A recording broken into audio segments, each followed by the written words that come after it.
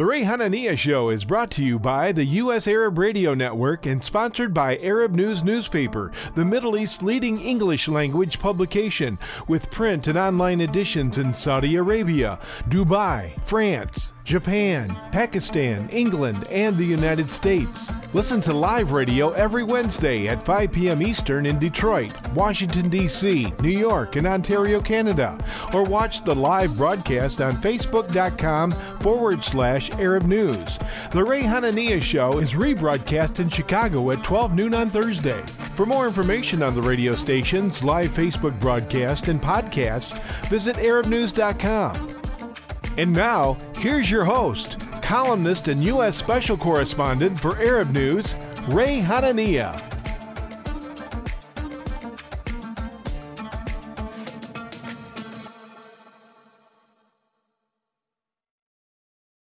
Good afternoon, everybody. It's Wednesday, May 4, 2022, and I'm your host, Ray Hanania. Eid Mubarak to my Muslim friends as they celebrate the end of Ramadan this week. We are broadcasting live on Facebook at facebook.com/Arab News. If you want to watch the show there, or you can listen live. Hopefully you're in Detroit or Washington, D.C. and in Canada. And tomorrow the show will be rebroadcast in Chicago, Thursday, 12 noon on 1080 AM radio, the whole show. Later on in the show, at the bottom of the hour, we're going to be talking with a friend and a spokesman for the National Council on Resistance of Iran, Shaheen Gobadi. He's going to talk about the negotiations that are taking place with Iran in Vienna over Iran's attempts to build a nuclear weapon and get nuclear power. But right now in this first segment, I'm really happy and proud to announce our guest, Raymond Lopez. He's an alderman of Chicago's 15th Ward. He's one of the first to speak out against the targeting of Arab stores for closure last summer by Mayor Lori Lightfoot's administration. As many of you may know, Lightfoot closed 150 mostly Arab-owned businesses, but reopened them thanks to the help of Alderman Lopez, who joined the Arab business owners at a press conference in September, demanding that she explain her actions.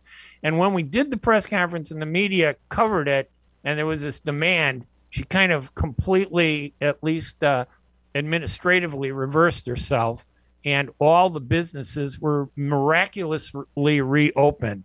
Alderman Lopez, not surprisingly, he's probably one of the most outspoken members of the city council. I covered Chicago City Council for 17 years. This is one of my favorite aldermen. I met so many over the years, but Ray Lopez is phenomenal. He also announced he's going to run for mayor of Chicago in the February 28th, 2023 primary. Alderman Lopez, thank you so much for joining us this afternoon. Ray, it's my pleasure to join you on your show, and absolutely Mubarak to all of our Muslim brothers and sisters who've gone through Ramadan. Thank you to everyone who invited me to iftar dinners. I think I've gained about 12 pounds in all of the wonderful feasts I've participated in. But I am absolutely a friend to the Arab community, not just in word, but in action, as you said. And I will continue to be that friend. Yeah, and in today's world, you think that people would be more respectful. Why would you do something so stupid to target a single? I mean, if the majority, even if she says, I didn't target Arabs, I just targeted store owners. Okay, 90% of them were Arab. Why would somebody like that do that in today's world? What kind of administration is that? That just shows how tone deaf and clueless Lori Lightfoot is to addressing the number one issue in the city of Chicago, which is the out of control crime and violence that we see, and to blame the owners of gas stations and stores simply because that's where the crime ended up at, in their parking lots or next to them on the sidewalks, was a complete miscalculation on her part. I think personally, she felt the Arab community would be an easy community to target in the Black community because she was just fueling the fires that exist with the animosity that is in some neighborhoods over who owns what where.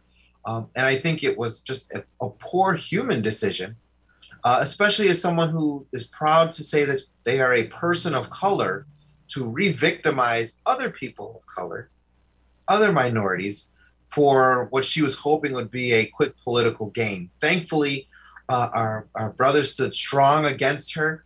The Arab American Chamber of Commerce, and others stood up against her and didn't take one on the chin for her. And like you said, magically everything disappeared. All the violations, all the questions evaporated overnight. It was amazing. The media, if you can get, that you touched on something that was so important. She recognized us as weak in terms of our presence. We contribute to the businesses. We support the city. We've done everything. I was a veteran during the Vietnam War. My dad and uncle were veterans during World War II. We're as American as she's ever been.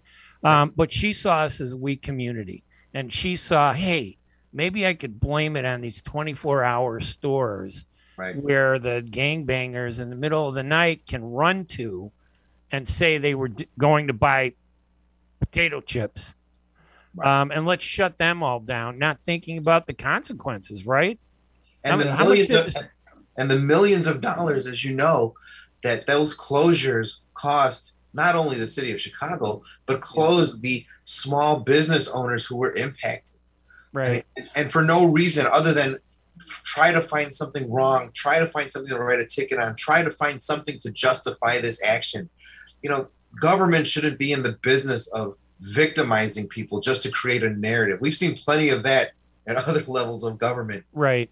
Mainly the federal level. And I don't want to replicate their nonsensical governance here in the city of Chicago.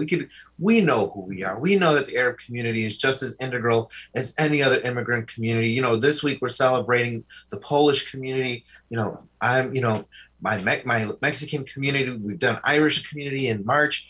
We are all part of the fabric, and to just pull on one thread and say that they're the problem is disgusting and tasteless, to say the least. Yeah, I'd say the Arab community over the past 10 years has had a miserable time.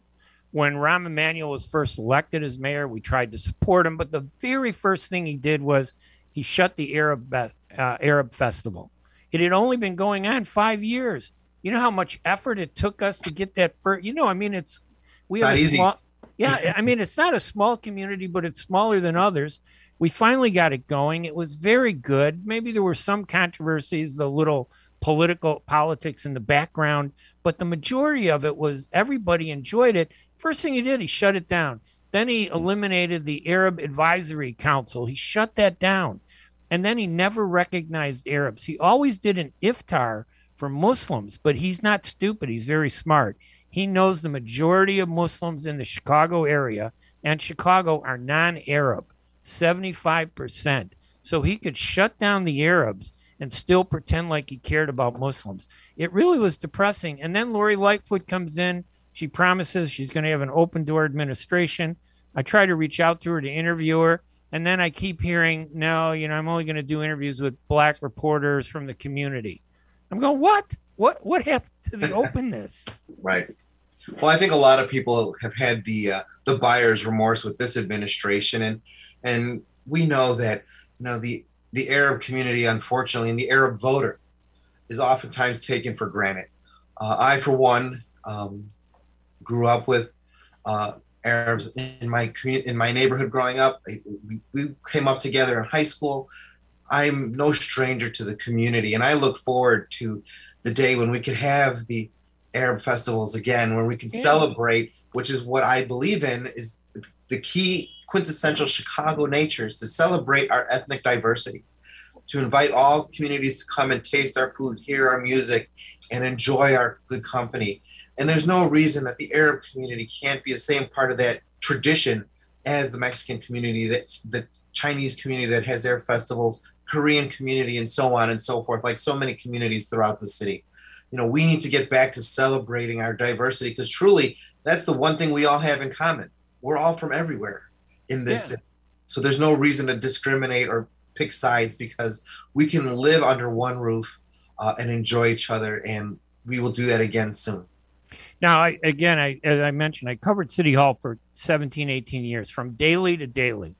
And I'll tell you what, I watched every mayoral election, how every candidate ran. And I think you have a great shot at running for mayor in February. I know it's tough with this new open primary because they may have 10 candidates running. Everybody splits the vote. The top 2 vote getters win unless you get 50 plus 1, which is very possible. You're the only Hispanic candidate that I know of that has announced that they're running for office. And I think that's phenomenal. That gives you that enough of a base where with 10 candidates, you could for sure be in those top 2 positions. It's very much a possibility. And I think we will accomplish that if I'm not able to do it outright. Depending on how many candidates and who those candidates are matters. And to be clear, most of the people who are now trying to run are doing so because they see that Lori Lightfoot is politically weak. But the better question is, when she wasn't weak, where were they in standing up in defense of the city of Chicago? When the looters were coming to the city, breaking windows, destroying many of your listeners' stores. We were big targets. Targets. Yeah. Nobody but myself pleading with her to do something, and I was written off as just trying to gain some sort of notoriety. Well, I'm still here standing, and I'm still here standing for my community, for your right to be in every neighborhood and prosper, to pursue the American dream. And whether it's in one election or 2, I'm in this to win this. Make no mistake about it. And I look forward to the day when we have a mayor who understands all ethnic communities, appreciates them genuinely, and doesn't just pay lip service, and welcomes them back into City Hall, because there should be a place for everybody at this table. We shouldn't have to pick sides and choose who we want to let in the door. You know, my door has been open for years. I've never hid from anybody because I always tell people the truth. So I don't see that changing a year from now. And I look forward to the day when your listeners, yourself even, can come back to the 5th floor at 121 North LaSalle and feel welcome and not looked at with suspicion, as is the case now. And I know the answers to these questions, but I want to ask them because I know there are a lot of people out there listening now live on these various radio stations. It'll be broadcast in Chicago tomorrow. They can watch it on Facebook. This Arab festival, will you restore it for the Arab community if we want it? And I'm assuming we do. I'm happy to work and direct the Department of Cultural Affairs and Special Events as mayor to work with the Arab community and leaders to do what is wanted by the community. And if that means bringing back the festival, so be it. Yeah, festivals are great, aren't they? I learned so much about the Irish community walking in the St. Patrick's Day parade. I learned so much about the Polish community. This weekend, by the way, is happy Cinco de Mayo to all our Hispanic and Latino and Mexican audience out there. Polish Constitution Day is on the same day. Polish Constitution Day. There's so many things going on, and it's just a matter not just of pride, but it exposes the community to other ethnic groups that maybe they're not aware of, and that breaks down fear when you get to know them. Once you eat with someone, once you talk to them, once you enjoy some music, all of those other separators tend to dissipate. And going back to the Arab American Fest, Chicago's a global city. That could help us fuel tourism in the city as people from all throughout, not only your listenership, but throughout the country and world come here for what should be a world-class Arab American festival in the city of Chicago. That is definitely a possibility, on par with all the great other festivals, jazz, gospel, everything that happens downtown. Wherever we want to put it, we can do it if we have the will to do it. And I look forward to that. Who has better food than the Arab Americans, okay? Stuffed grape leaves, hummus, stuffed zucchini, lamb. It's all great. Well, Mexican food is phenomenal, too. Ray, your listeners don't know, but you've seen me go to town on Arab food. So. Yes, and I'm going to assume that everybody is that. You've been so open to everybody. And I think being open to the Arab community is a litmus test for how people are when they say they talk about diversity, the fact that they reach out to us. And I'm telling you, I don't mean we're on a lower scale, but we're at the bottom of the priority list often, and people don't reach out to us. You did right away. You didn't hesitate to come to that press conference and demand answers. We didn't know what the cause was, but you stood up there and I remember your speech so many Arabs were like looking, going, wow, this is a city official who's speaking out to defend us. There were so few.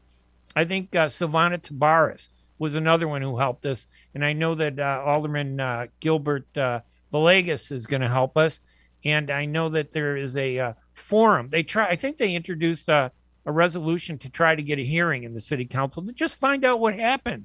We can't even get the facts on what happened last year. Yeah, and the fact that we're still trying to figure that out is remarkable.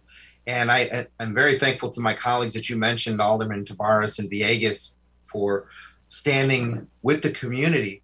But I think, this is something that was brought down by the administration. It was at their direction to push out the inspectors, push out the departments, to harass and victimize our local business owners for the sake of political points. That should never be the case, particularly in a city that considers it the most American of American cities, and quite frankly is the most global city we have. Forgive my dog. No, those are your two dogs I see on Facebook all the time. Really nice. So why what was it that provoked you or prompted you to run for mayor? Was there a specific incident, or was it a pattern of issues that she started out being so positive, and I really was encouraged, and I thought maybe things will, be well, but something changed. And for you, what was it that got you thinking this is wrong and I need to do something about it? Well, first and foremost, I didn't support her when she ran for mayor. Actually, I had a different horse in the race in the primary, and then when it came to the runoff, I figured it's not my place to get in the middle of history. Chicago was going to have its first Black female mayor. I didn't want to pick a side. Let Chicagoans go for who they wanted to go, and they picked Lori, which was fine. But I'll never forget, our inauguration, when she turned around and gave us all the dirty look in front of our families, accusing us all of being corrupt members of the city council. That set a bad taste. Now, I tried to work with her. I tried to sit down with her. I think in the last 3 years, she and I have sat down a total of a whopping 2 times for about 45 minutes. And from then until now, it's always been very dismissive, very argumentative, and clearly someone who doesn't know the mechanics of government and is not interested in learning about what exactly is going on the streets. And I've been asked before, what was that one breaking point? I don't think there was a singular breaking point. It's just been a slow, steady drip of bad leadership, and now the bucket is full. And we have to empty the bucket of bad leadership and start fresh. And that's what this election is going to allow us to do. Because in my ward, I've been able to represent African Americans and Latinos in 4 different neighborhoods in 4 different directions, along with some Arab members, as well as some Eastern European, Polish, and Lithuanian folks.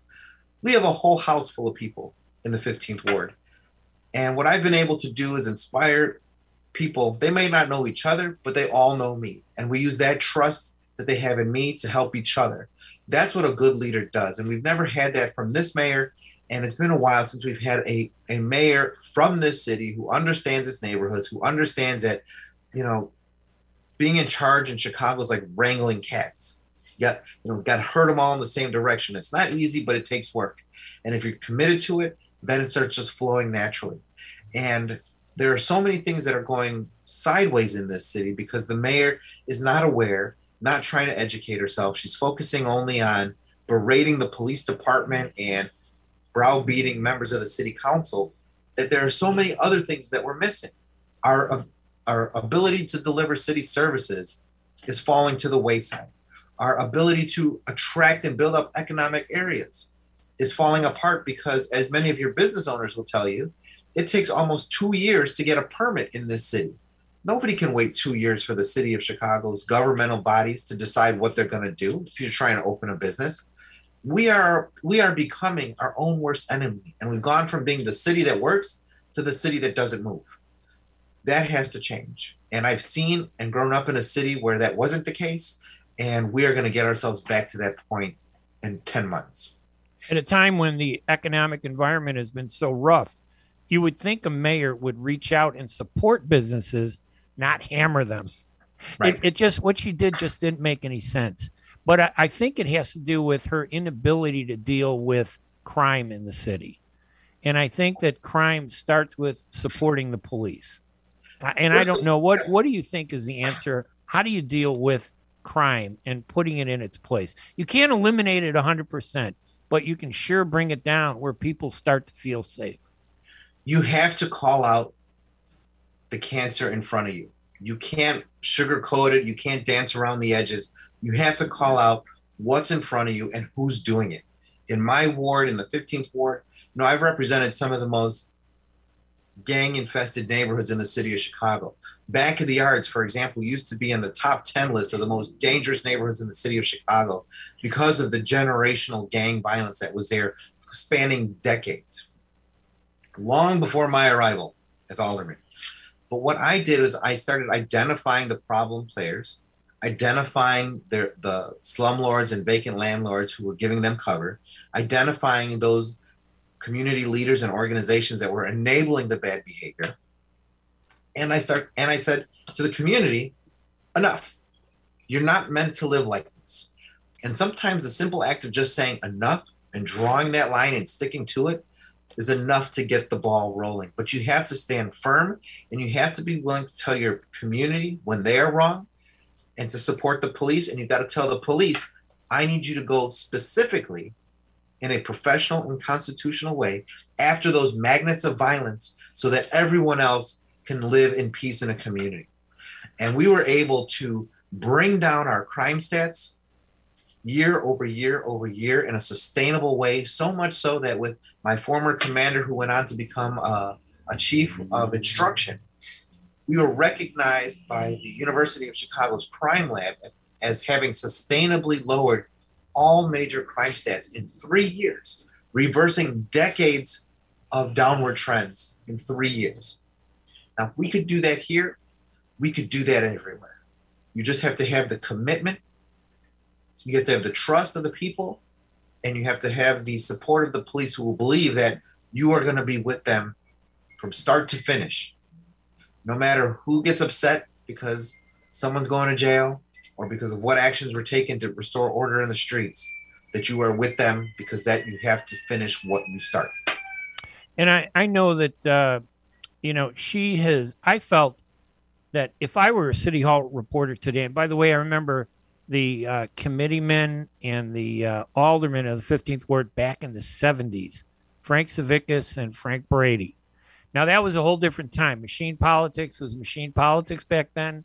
I don't sugarcoat it and pretend like it wasn't machine politics. But today it's supposed to be so much more open. And yet she's running the city council like she has her own machine. And if you don't agree with her, and you tell me if I'm wrong, she goes after you. And sometimes her rhetoric and her language is so, I'm going to say disappointing, because the language she has used has been just demeaning to the office of mayor, I think. No, without question, she decries all the worst of politics while applying all the worst of politics. And it's interesting to see the mayor still running against the machine, the man, the bird, whatever she's going to throw out right there, while not recognizing the fact that she is the machine, she is the man, she is the one in charge of the apparatus known as City Hall. You're not running against yourself, because everything now falls on your feet. And as much as she tries to deflect from her responsibility and ownership of that, I think the voters and people of Chicago know better. She might not have been born here, but everyone else that was knows that all roads lead back to the 5th floor. You are in charge. And when she sees when people see how petty she is towards aldermen, sticking her finger in people's faces or making obscene comments to various ethnic groups about, various body parts, all of that is uncalled for. All of that is unseemly. And for as much as she berated former President Donald Trump for all of his misogynistic views, she has no problem repeating every single one of them in her own unique way. Being the same way. You criticize somebody for something, and then you reformat it to yourself and do the exact same thing. She's shouting at the mirror. Yeah, if I were at City Hall today, one of my big stories would be, why isn't her misuse of tax dollars for purely political reasons to give? I know that people are hurting, because of the rising gas prices and the food, but it's across the board. It's everybody. And to use money, tax money, to play politics and make people feel happy by giving away gas cards, and not to everybody, just to those people that I think she's pandering to a base that she hopes she can build up as a voting base. I think that's so wrong. And I'm just shocked that I don't think the media is really taking her to task enough. Is she getting a pass by the media, or is the media really kind of up to par in terms of what she's doing? No, right. I think you're more up to par on what's going on than what some of the mainstream media is, in part because you're already not allowed into the press room as it is. Most of mainstream media in the city of Chicago knows that if they aggravate her, they're going to be booted out of the press corps. So they're being very ginger. They're walking that line very gingerly, trying to get to the answer, but without aggravating her. You're 100% right. It should be criminal that you're giving away $12.5 million in gas cards, not to the entire city, but to 5,000 people in 12 specific neighborhoods who you wish to create a political base with. Right. If I did that, I'd be in federal court right now. Yeah. I'd be in jail. Now, you look at and people will say, well, it's just $12.5 million. But it's $12.5 million here, it's 10 here, it's 20 there. We're already at $60 million in free giveaways just in time for Lori Lightfoot's re-election kickoff party. That is incredible that we're doing that. She's getting a pass to do this, and is allowed to do it by the members of the city council. She almost lost this one. It barely won with 26 votes, which, as you know, is unheard of. It is. But there are real things that if you really cared about the struggles people are facing, then you fix them. Let's start by fixing the safety on CTA, which is the lifeblood for many of our residents to get to and from work. Let's start with creating daycare options for single mothers who have to decide whether or not to go to work or stay home because they have no one to watch their kids. Let's look at maybe beefing up, as one of my colleagues, I believe Alderman Tavares and Beal said, buy a new helicopter for the police so we can catch these criminals, since the other one seems to never work. There were a lot of good suggestions that the city council members who care came up with, but were ignored by the majority and Lightfoot. But again, I have faith in your listeners and viewers and in the voters who know pandering when they see it, who know a politician who's desperately clinging for her political life, and they're not about to give her a life raft. Yeah. Listen, I've been yelled at. I've been threatened by Jay McMullen, the husband of Chicago's. He was going to punch me in the nose and I was at City Hall. So City Hall should be a war zone for the press, not a cheering zone for a mayor. And it's kind of sad. I think that I'm just surprised that issue hasn't become a bigger issue, because if any other mayor had done it, it would be over. We only got a couple minutes left, and I want to give you an opportunity. Is there anything else that I haven't brought up that you want to say, or, that add to our conversation? I think we've had a great, robust conversation. I look forward to seeing a city hall that's inclusive of the Arab American community, not just for our cultural events, but for the policy making and the decision making positions that are in that building, because we can rebuild our city in a way that's inclusive and better and works for everybody. The reason that people get away with what they do up to this point is because there's too many people there who don't look like us, don't come from our neighborhoods, don't come from our families, and aren't fighting for us. We have the opportunity to change that. And I know that my Arab brothers and sisters will join me next February in making sure that this is a city that works for all of us and not just some of us. All right. Raymond Lopez, he's the alderman of the 15th Ward. He's also running for mayor of Chicago, and he's been at the front line of every issue that's challenged Arab Americans. And to me, as an Arab American, that's important. But it tells me that there's some real foundation to his commitment to diversity and making Chicago a better place. Thank you so much, Alderman, for joining us. Mayoral candidate. Oh, is there a website where people can go to get information? Yes. Any of your listeners can go to www.raymondlopezchicago.com, find out more information, sign up to volunteer, and do all the other great things that campaigns need. We're going to promote the hell out of that for you. Thank you, Alderman. Thank you. All right. That's my guest, Alderman Raymond Lopez from the 15th Ward, talking about his support of the Arab American community and his issues that he's going to be addressing as a candidate for mayor of Chicago in the February 28th, 2023 election. Alderman, good luck. We'll talk to you again. Thank you again for joining us. Thank you as always. All right, we're going to take a break here at the Ray Hanania radio show. And when we come back, we're going to talk with Shaheen Gobani about what's happening with Iran.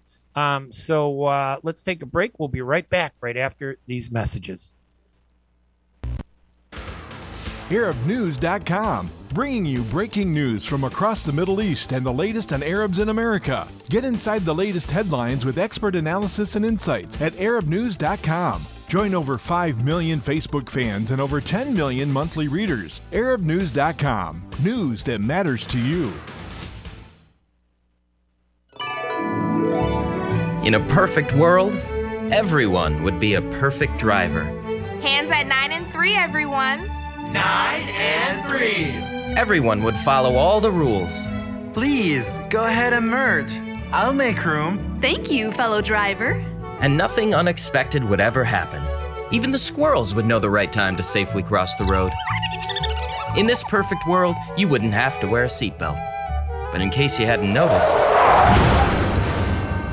we don't live in a perfect world. About 1,000 people in Michigan die each year in vehicle crashes, and thousands more are injured. Wearing your seatbelt reduces your risk of death in a crash by 45% in a car and by 60% in a pickup truck. So until we find a perfect world to drive in, make our imperfect world safer by buckling up. A message from the Michigan Office of Highway Safety Planning. بعد تطعيم أكثر من 3 بلايين شخص حول العالم بشكل كامل بلقاح كوفيد-19 تمت الآن الموافقة على تلقيح الأطفال من عمر 5 إلى 11 سنة. فقد أثبتت الدراسات بعد تجارب سريرية مع أطفال حول العالم أن جرعتي اللقاح المخصصة لهم آمنة وفعالة. يوصي الأطباء بتلقيح الأطفال من سن 5 فما فوق من أجل حماية الأصحاء منهم أو ذوي الظروف الصحية الصعبة. الطفل جزء من المجتمع وهو معرض لأن يصاب بالفيروس ويمكن أن يحمله لعائلته ولمن حوله. احمي طفلك وعائلتك ومجتمعك. لقح طفلك ليكون بأمان في المدرسة أو مع العائلة والأصدقاء وأثناء ممارسة الرياضة. تحدث لطبيبك واكتشف الحقائق بنفسك أو زر موقع michigan.gov/kidscovidvaccine. رسالة من وزارة الصحة والخدمات الإنسانية في ميشيغان. Imagine you're on a train track. Somewhere miles away, a train is headed your way. You can't see it yet, but it's coming. Slowly but surely. If you have prediabetes or you're at risk for type 2 diabetes, you may be on the wrong track, and diabetes could be heading your way. Bit by bit, the danger is getting closer and closer. So should you stay on the track you're on now or move to make a change and reduce your risk? If you have prediabetes or you're at risk for type 2 diabetes, you may qualify for the National Diabetes Prevention Program in your local community. This one-year program could be the ongoing support you need to put you on the right track. Not only did participants lose weight, they cut their risk of type 2 diabetes in half. Ready to get on board for a healthier future? Learn more about the National Diabetes Prevention Program and what else you can do to manage and prevent diabetes at michigan.gov/diabetes. A message from the Michigan Department of Health and Human Services.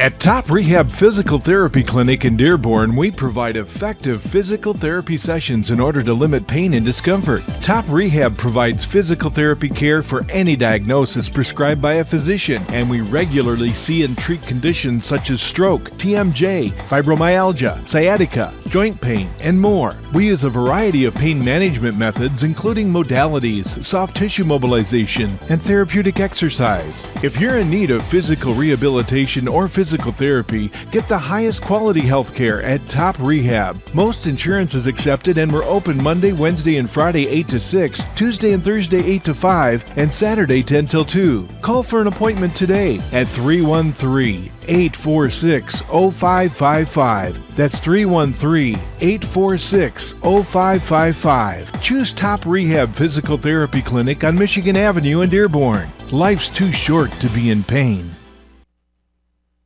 The Ray Hanania Show is brought to you by the U.S. Arab Radio Network and sponsored by Arab News Newspaper, the Middle East's leading English language publication, with print and online editions in Saudi Arabia, Dubai, France, Japan, Pakistan, England, and the United States. Listen to live radio every Wednesday at 5 p.m. Eastern in Detroit, Washington, D.C., New York, and Ontario, Canada. Or watch the live broadcast on Facebook.com/Arab News. The Ray Hanania Show is rebroadcast in Chicago at 12 noon on Thursday. For more information on the radio stations, live Facebook broadcast, and podcasts, visit ArabNews.com. And now, here's your host, columnist and U.S. Special Correspondent for Arab News, Ray Hanania. And welcome back to segment 2 here at the Ray Hanania Show on WNZK AM 690, WDMV AM 700 in Washington, D.C., WTOR AM 770 in Canada, and tomorrow at 12 noon Thursday in Chicago on WNWI AM 1080 radio. I'm really happy to introduce our next guest, Shaheen Gobadi. He's a member of the National Council of Resistance of Iran and a spokesperson for the NCRI. And Shaheen, welcome to the program this afternoon. Thank you, Ray, for having me, and I wish you and all your listeners a very, very good and prosperous day. Thank you so much. And before we get into the issues, tell us a little bit about yourself. I mean, how has, this brutality that has taken over Iran impacted your life and your family? And, this has been going on for what now, 40 years? More, right? Actually, 43 years. I'm a U.S. educated nuclear engineer. Actually, I'm a U.S. educated thermal nuclear engineer. I've been with the Iranian resistance for almost the past 40 years. I'm 60 years old. I went to school in California, UCLA, to be specific. Then I joined the resistance, first in Los Angeles, then I moved to Washington. I was based in Washington for 10 years. And then I've been based in Paris ever since. Paris is the political headquarters of the National Council of Resistance of Iran, which is like the parliament in exile of the Iranian resistance, encompassing various political groups which are anti-Shah, anti-Mullah, looking forward for a secular, democratic government in Iran, and democratic one, as I said, a secular one. And I've been with the movement ever since. And do you have family back there in Iran, or relatives? I mean, and that's kind of a touchy issue. No, it's okay. My relatives, my dad and mom and my two brothers used to live in Iran until very recently. They had to flee because of all the problems the regime caused them and a lot of calamities that was brought on them. But I've lost many friends over the years, dozens and dozens, people who went to school together, people who grew up together. And there has been a lot of hardship on my parents. But my situation has been much milder compared to millions and millions of other Iranians. Let's put it like this. Since 1981, some 120,000 political activists, over 100,000 of them from the main Iranian resistance movement, the People's Mujahideen Organization of Iran, have been executed by the theocracy ruling Iran simply for standing firm for democracy, human rights, and a secular government and gender equality.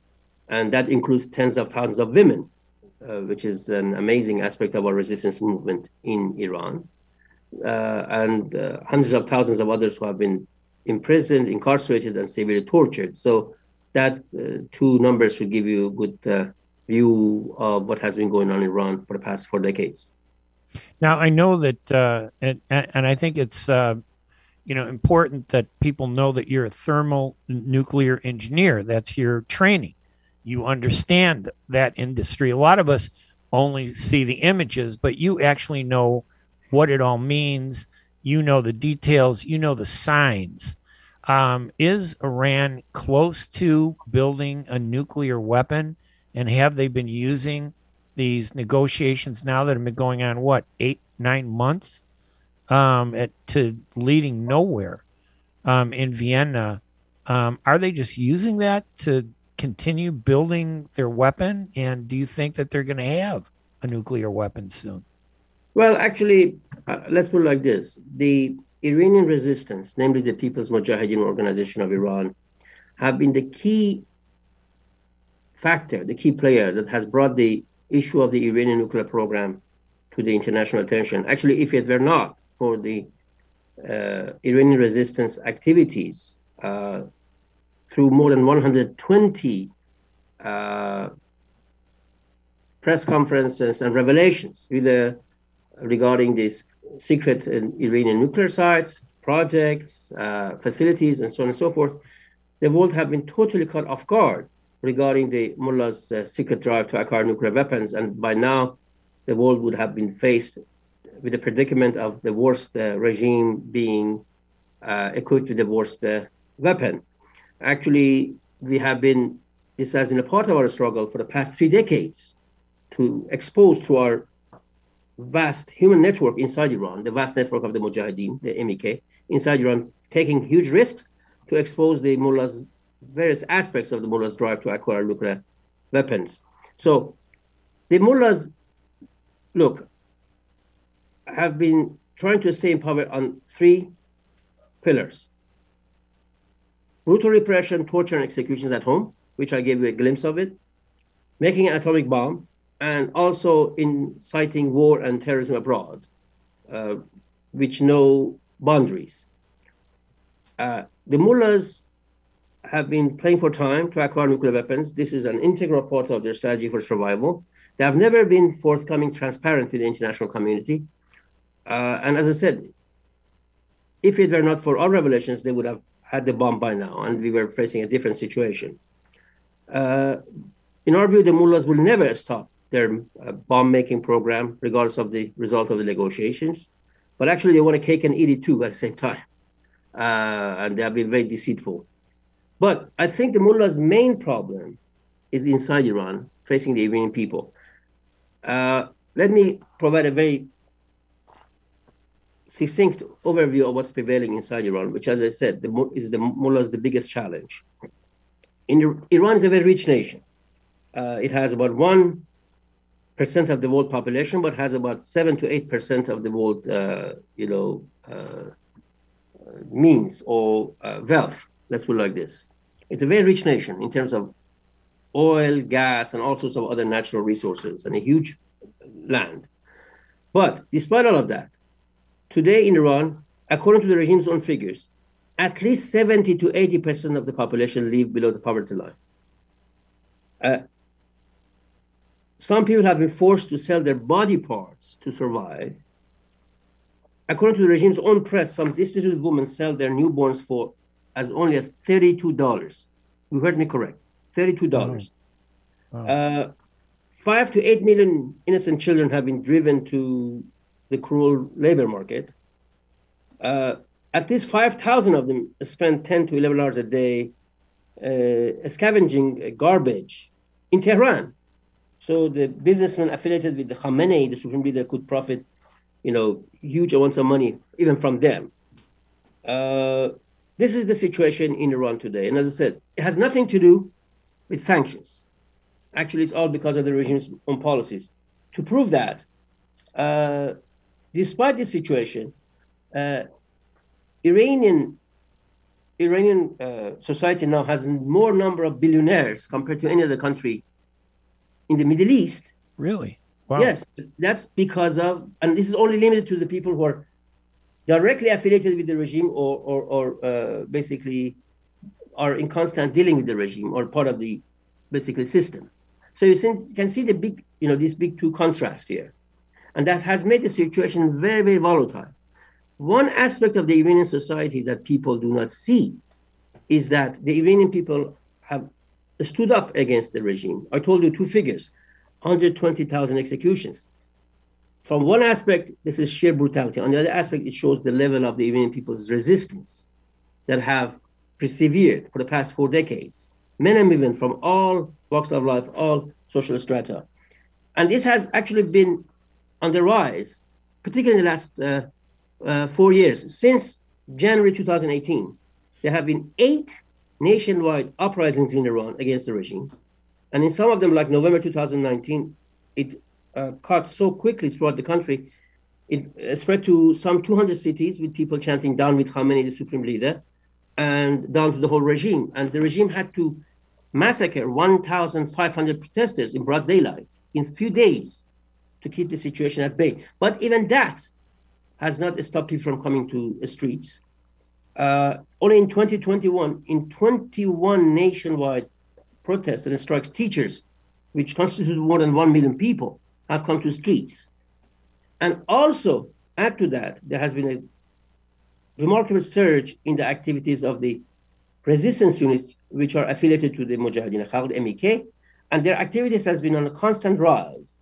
Again, put it in a context for you, on January 27 of this year, the resistance unit disrupted 25 of the regime's television radio channels and broadcast the slogans down, death to Khamenei and hail to Rajavi, who is the leader of the resistance. And again, on April 25, more than 100 servers and computers of the Ministry of Agriculture were disrupted by the resistance unit. In January, the resistance unit set fire to the statue of terror mastermind Qasem Soleimani in capital of one of the Iranian provinces. And in the past few weeks and months, the resistance units have repeatedly broadcast anti-regime slogans in busy locations, in large cities, in shopping malls, down with Khamenei, long live Rajavi, and all of that. So people are standing up and the resistance is on the rise.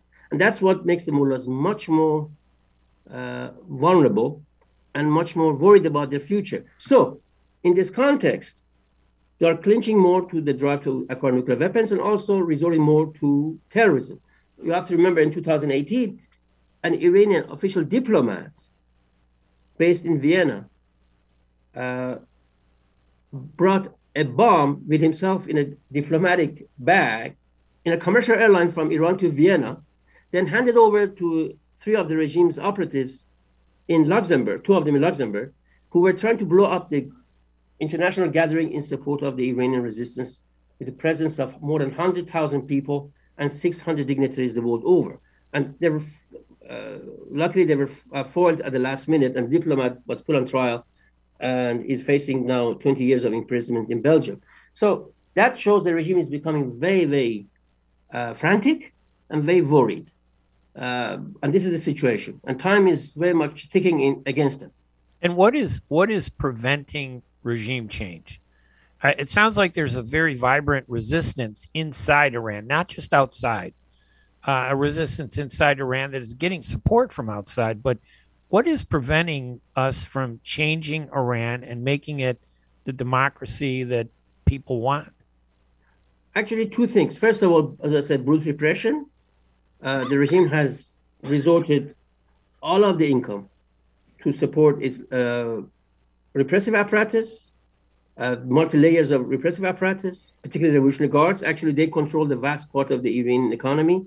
And that's why we think it's foolhardy to even think to remove the IRGC from the US terror list as a part of these nuclear negotiations. And that's what Tehran wants, because it needs the guards to have a free reign in their activities so they can have access to more funds. But what has over the years been very helpful for the regime is this what I described as appeasement policy, both from both sides of the Atlantic, in particular Europe, which have always looked the other way and have tried to find a way to appease the mullahs and placate them and reward them concessions, which are absolutely unwarranted. And this has been provided like a lifeline for the regime. But now that has been proven to be very, very counterproductive. Let me tell you what happened today. Today, a trial ended up in Sweden. Now, what that entail? In 1988, there was a massacre in Iran upon a fatwa, a religious order or decree by Khomeini, the founder of the regime, in which 30,000 political prisoners were executed in a matter of a few weeks. And 90% of them belonged to the People's Mujahideen of Iran because they stood firm in their belief against the absolute rule of the clergy for democracy and human rights.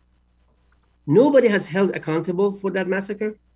Actually, one of the key players of the massacre is now the current Iranian president. So it clearly shows that this is a part of the regime's DNA. One of the perpetrators was arrested in Sweden while he was traveling back in November of 2019. And after 9 months of trial, his trial finished today in Sweden. And the sentence is supposed to be handed over in July the 14th. And his name is Hamid Nouri. So for years and years, Europeans looked the other way, either when it came to terrorism, when it came to gross human rights violations, and so on and so forth, and some US administrations as well. And we think this has been totally, totally counterproductive. And the time has come to stand with the Iranian people and their desire for democracy and human rights. And I should tell you, the resistance has an identifiable leader called Madam Mariam Rajavi. She has a 10-point plan for future of Iran, which calls for a democratic, secular Republic Iran, with separation of church and state, with total gender equality, total freedom of expression, religion, and abolishment of death penalty and non-nuclear Iran, an Iran that lives in peace and tranquility with the rest of the world. And obviously it has attracted lots of support inside Iran, also in the US Congress, bipartisan way, as well as the British House of Commons and House of Lords and so on and so forth. So there is an alternative, there's a viable alternative, which has all the elements for change. And we think the world should stand on its side.